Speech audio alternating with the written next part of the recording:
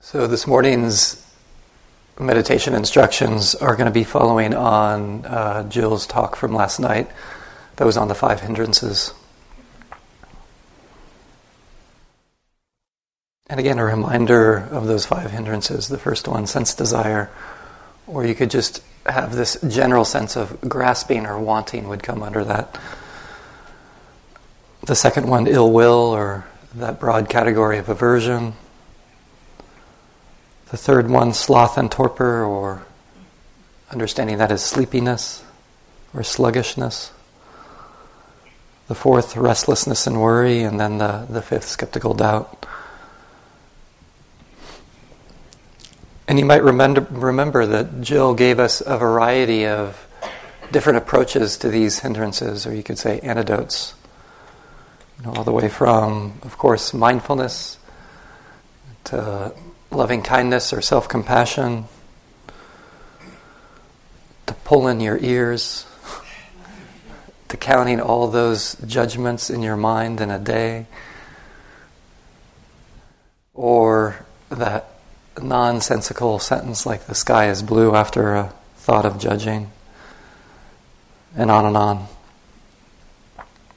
So this morning I want to remind you of 2 of these. There's, again, so many different approaches to the hindrances.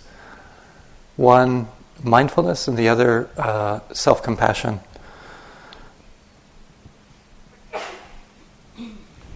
And again, just to come back to that phrase that Jill shared with us from the Satipatthana Sutta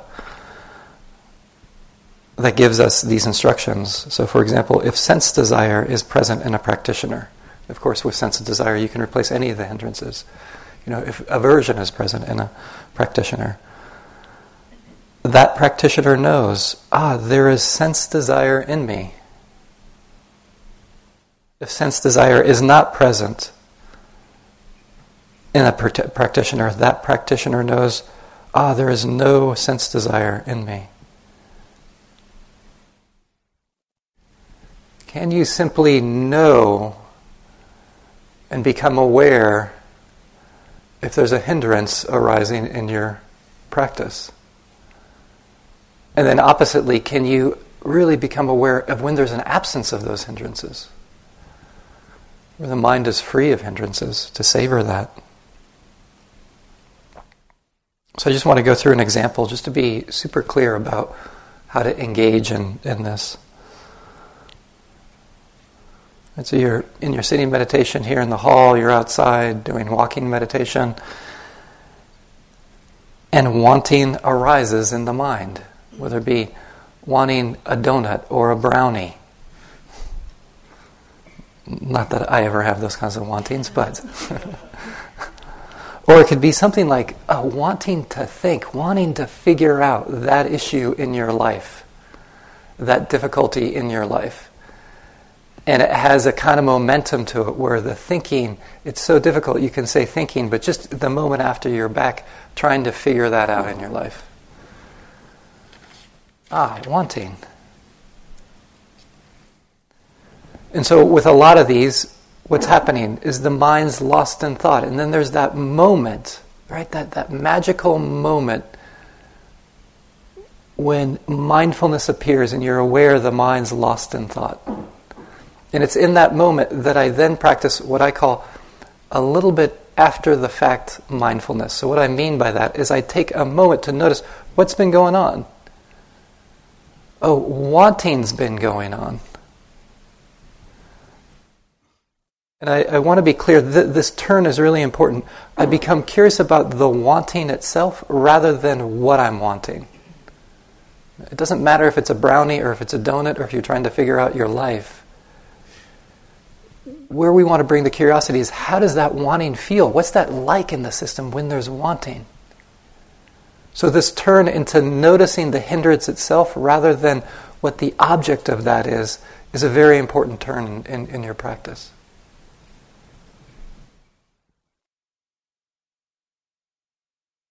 And then to check it out. Wanting feels like this in the body.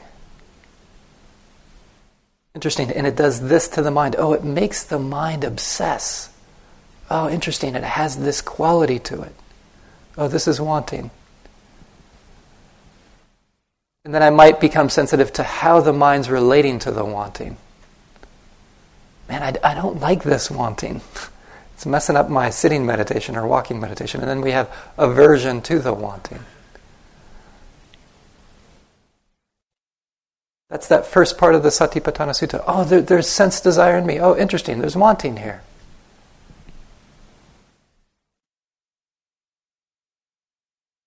And it's really the same with all the other hindrances when we bring mindfulness to it. Being able to name it, to notice it. And this is where noting can be very helpful. Oh, wanting, not wanting. There it is, sleepiness.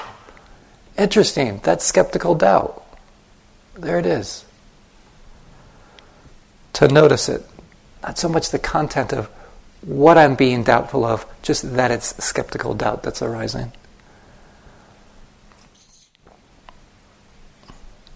And as Jill mentioned, which I think is another interesting thing to see, is the seesaw effect of some of these hindrances, or especially with grasping and aversion. Sometimes it feels like it's just two sides of the same coin. Right?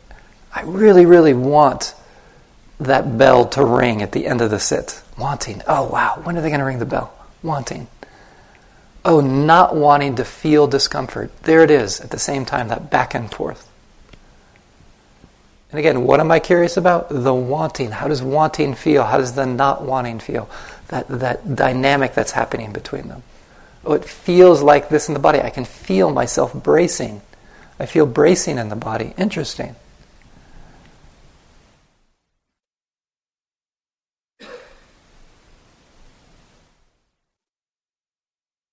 Or around sleepiness. I found this so helpful in the sense of sometimes if there's not too much sleepiness, I can notice that there's a not wanting to feel the sensations or the experience of being awake. And what's so alluring is just to check out, that wanting to check out. And somehow how this arises for me is that I've opened up my eyes, I'm skillfully being with sleepiness, and then there's the thought, I'm doing pretty good, I think I'll close my eyes now. But in the wanting to close my eyes, there's the wanting just to check out. Oh, there it is, wanting to kind of to be sleepy and not to be aware. Not wanting to be awake.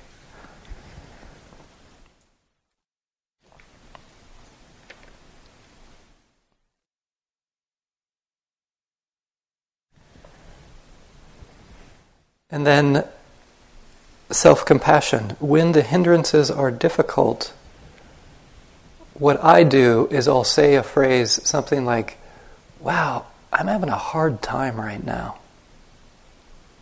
Or sometimes I boil it down to the word, ouch. This is tough. And if I can get that to arise in my mind, it makes such a difference, because what comes with that for me is just a softening. Wow, this is tough. And I actually care about myself. May I be free from this difficulty. With the difficult hindrances, this is my gateway back into mindfulness. Not trying to immediately be mindful, but to first allow the heart to soften, because when my heart softens, there's mindfulness right there.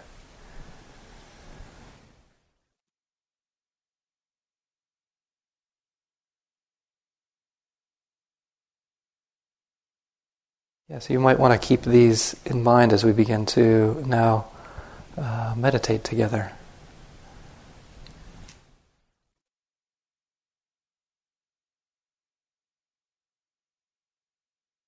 Maybe beginning with something simple of simply feeling the body sitting.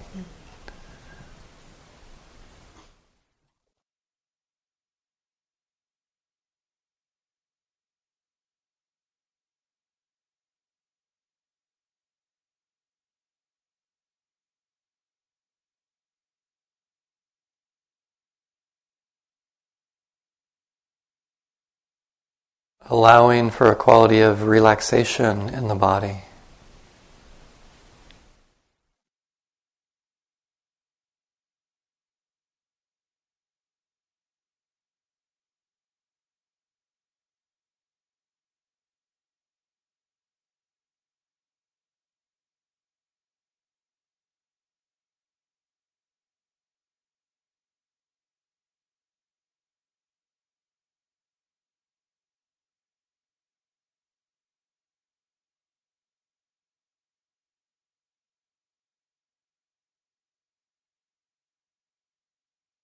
And then if it fits for you, beginning to open to and receive whatever anchor that you're utilizing.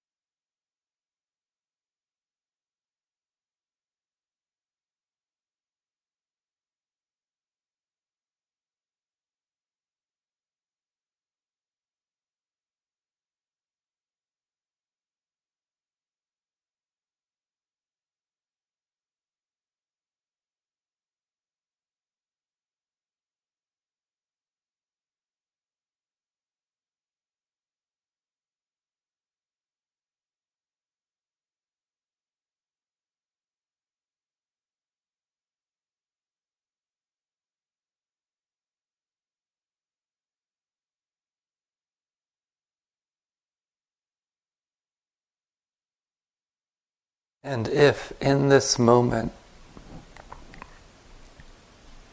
there's just that quality of being present, to savor, interesting, there are no hindrances present in me in this moment.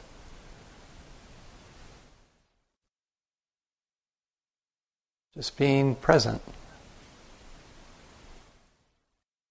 Savor that, make much of it.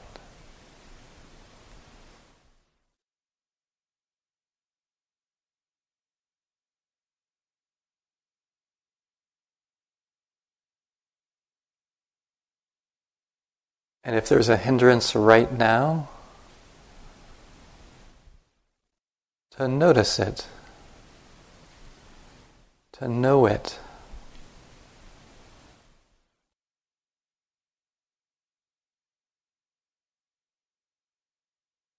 As Jill said, if it's in the way, it is the way. An opportunity to begin to understand that hindrance, that state of mind.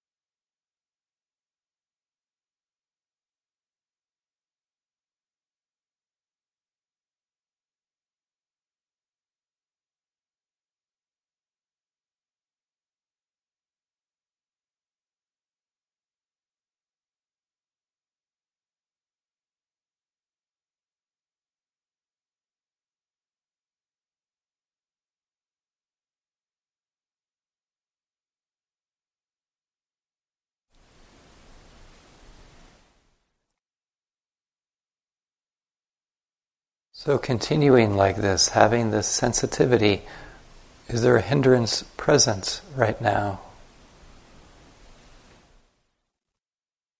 Or are the hindrances absent right now?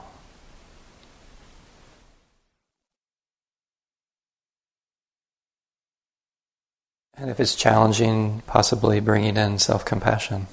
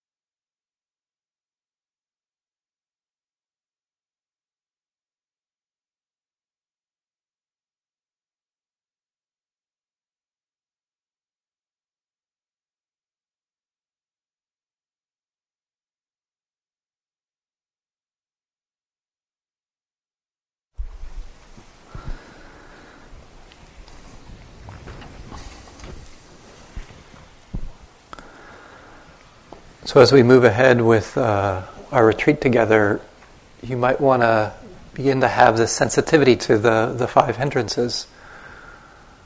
When are they present? When are they absent? Using these different ways through mindfulness, through sati, through self-compassion, or these other things that have been talked about. And one other thing that's been really helpful for me, just to again re-emphasize this, is if I can have a yes to when I notice the hindrances, because it's such a powerful part of the practice, is really getting to know the hindrances and how to navigate them. For example, if you were to spend your entire retreat, the 6 weeks or the 3 months, just navigating the hindrances, that would be a great retreat. I really mean it. I mean, it's been a thing that's been so transformative in my life to learn how to navigate those hindrances. Jill last night in her talk talked about the ethical dimension of this. To be able to navigate these. They not only hinder, at least in the suttas, not only hinder insight and samadhi, but also my ability to see the goodness in myself and the goodness in others. It's a great and wonderful gift to give to society, our ability to navigate the hindrances.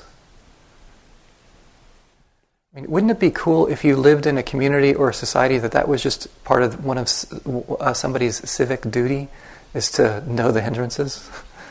Right? The civic duties. So make sure you vote, pick up trash on the sidewalk when you're walking around, and get to know the hindrances and know how to skillfully navigate them. That would be such a different society, wouldn't it? What a huge gift. So I sincerely, I'm not exaggerating, I sincerely mean that if you spend 6 weeks or 3 months just on the hindrances, that's transformative for the world that we live in. That's the problem, is minds are getting lost in the hindrances and harm happens. Yeah, adding that, we've gone over exploring some kind of anchor, broadening into sensations, kind of highlighting now the hindrances, and we'll continue to expand these meditation instructions as we move on.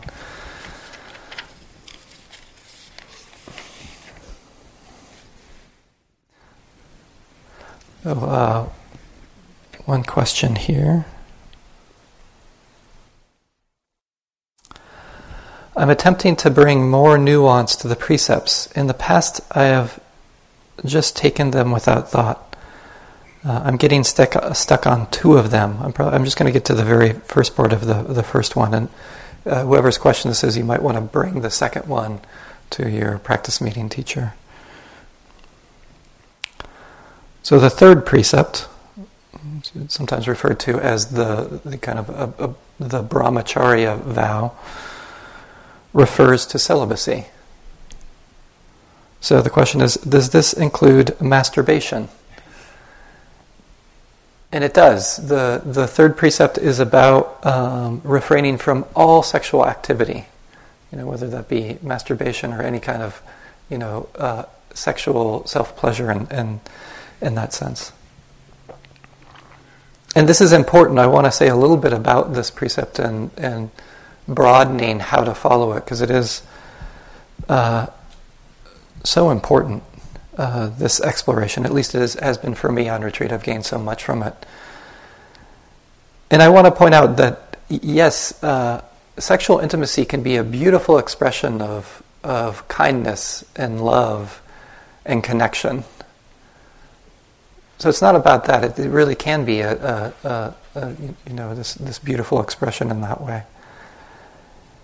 And yet, probably most of you, many of you, have you experienced a mind that's filled with that kind of desire and how it clouds the mind? Maybe some of you have thought of how it's in your past life before coming here, how maybe you've seen stupid decisions that your mind has made when it's clouded by that kind of energy. Yes, it can be beautiful, and also it can create harm for ourselves and others. So important to have a different relationship to it.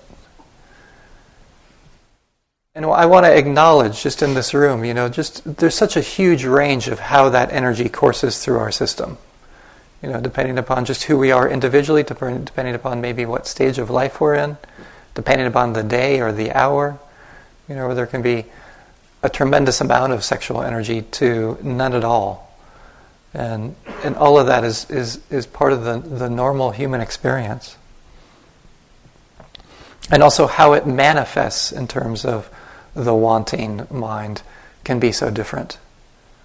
Right? It can be that sense of just the wanting intimacy.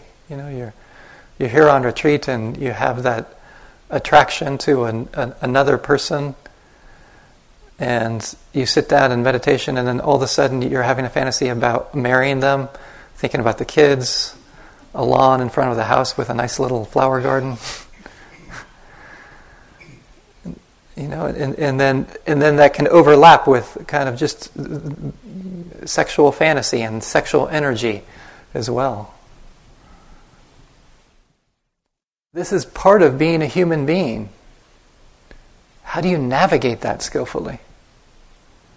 So often what happens around this is we just don't talk about it. I haven't found that to be helpful in terms of being a human being that has these experiences.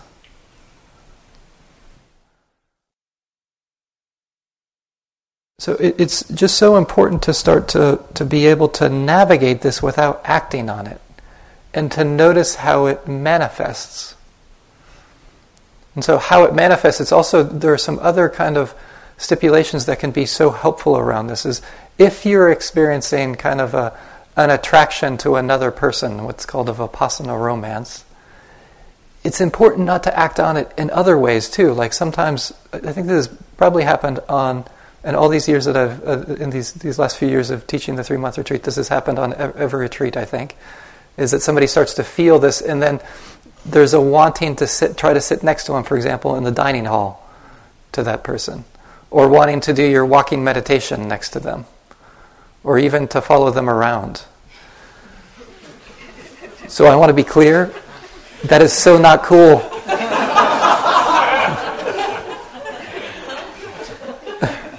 And I want to be super clear about it, because it's funny, but it happens every retreat. We say something and it happens, and harm has happened each time. When there's an acting on your impulse to see another body, to be around another body in a way. So please. Or it can happen around, this is much broader than just the Vipassana romance, of leaving a note for another yogi. Again, so much harm has happened. Each year we say something and it happens.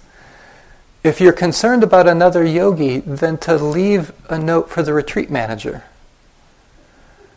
So it can at least be navigated in a different way. If there's like like you're feeling like a real concern, this is beyond the Vipassana romance. Just so that we're making this offering of non-harming towards one another.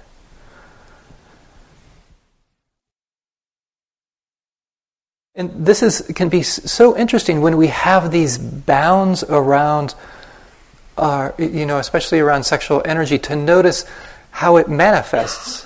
Because what I notice about this mind, and I just want to point out, this is how society works, is that this kind of, when the mind is attracted to certain people, it renders some people visible and other people invisible. And this has huge impacts in terms of how society works. So societally attractive people, they get usually better jobs, they make more money, they get ahead so much more than people who are societally unattractive. That's how society works. And your mind is society. It's determining who should be visible and invisible. Who gets your attention, who doesn't get your attention. And this has impacts for our world.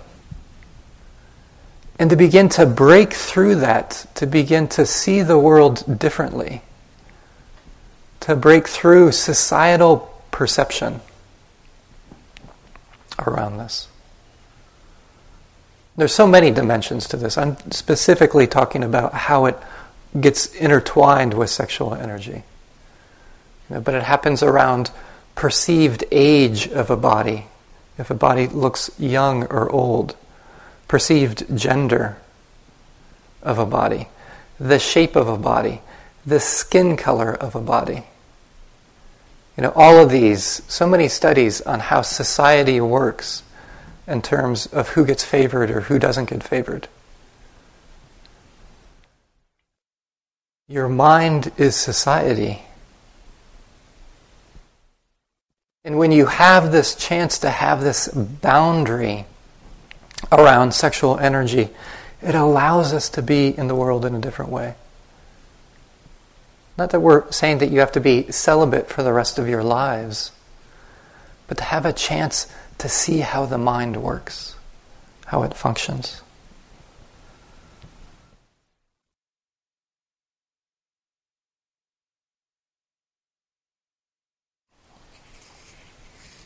So a couple announcements. One is just around the question bowl. Thank you for your questions. We really are appreciating being able to get questions.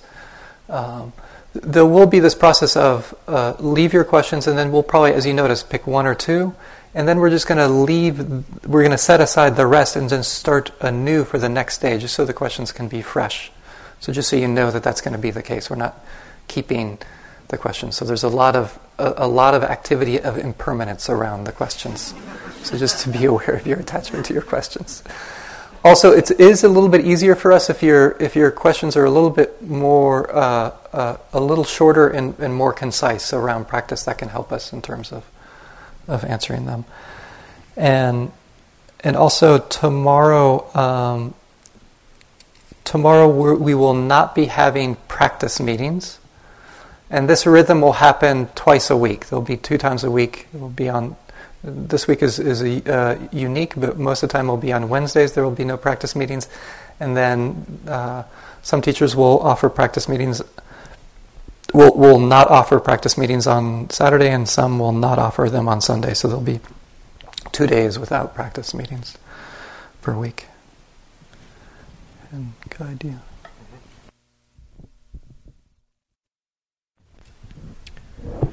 Because of a scheduling conflict, I had to make a little change in my meeting list this morning, and it's going to affect Matt and Kyle. So can you please check the board after the sit? I've had to switch your times. Thanks. Okay, thank you everyone, and may you gain much insight into the hindrances. Thank you.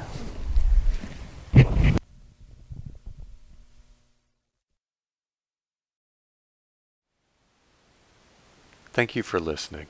To learn how you can support the teachers and Dharma Seed, please visit dharmaseed.org/donate.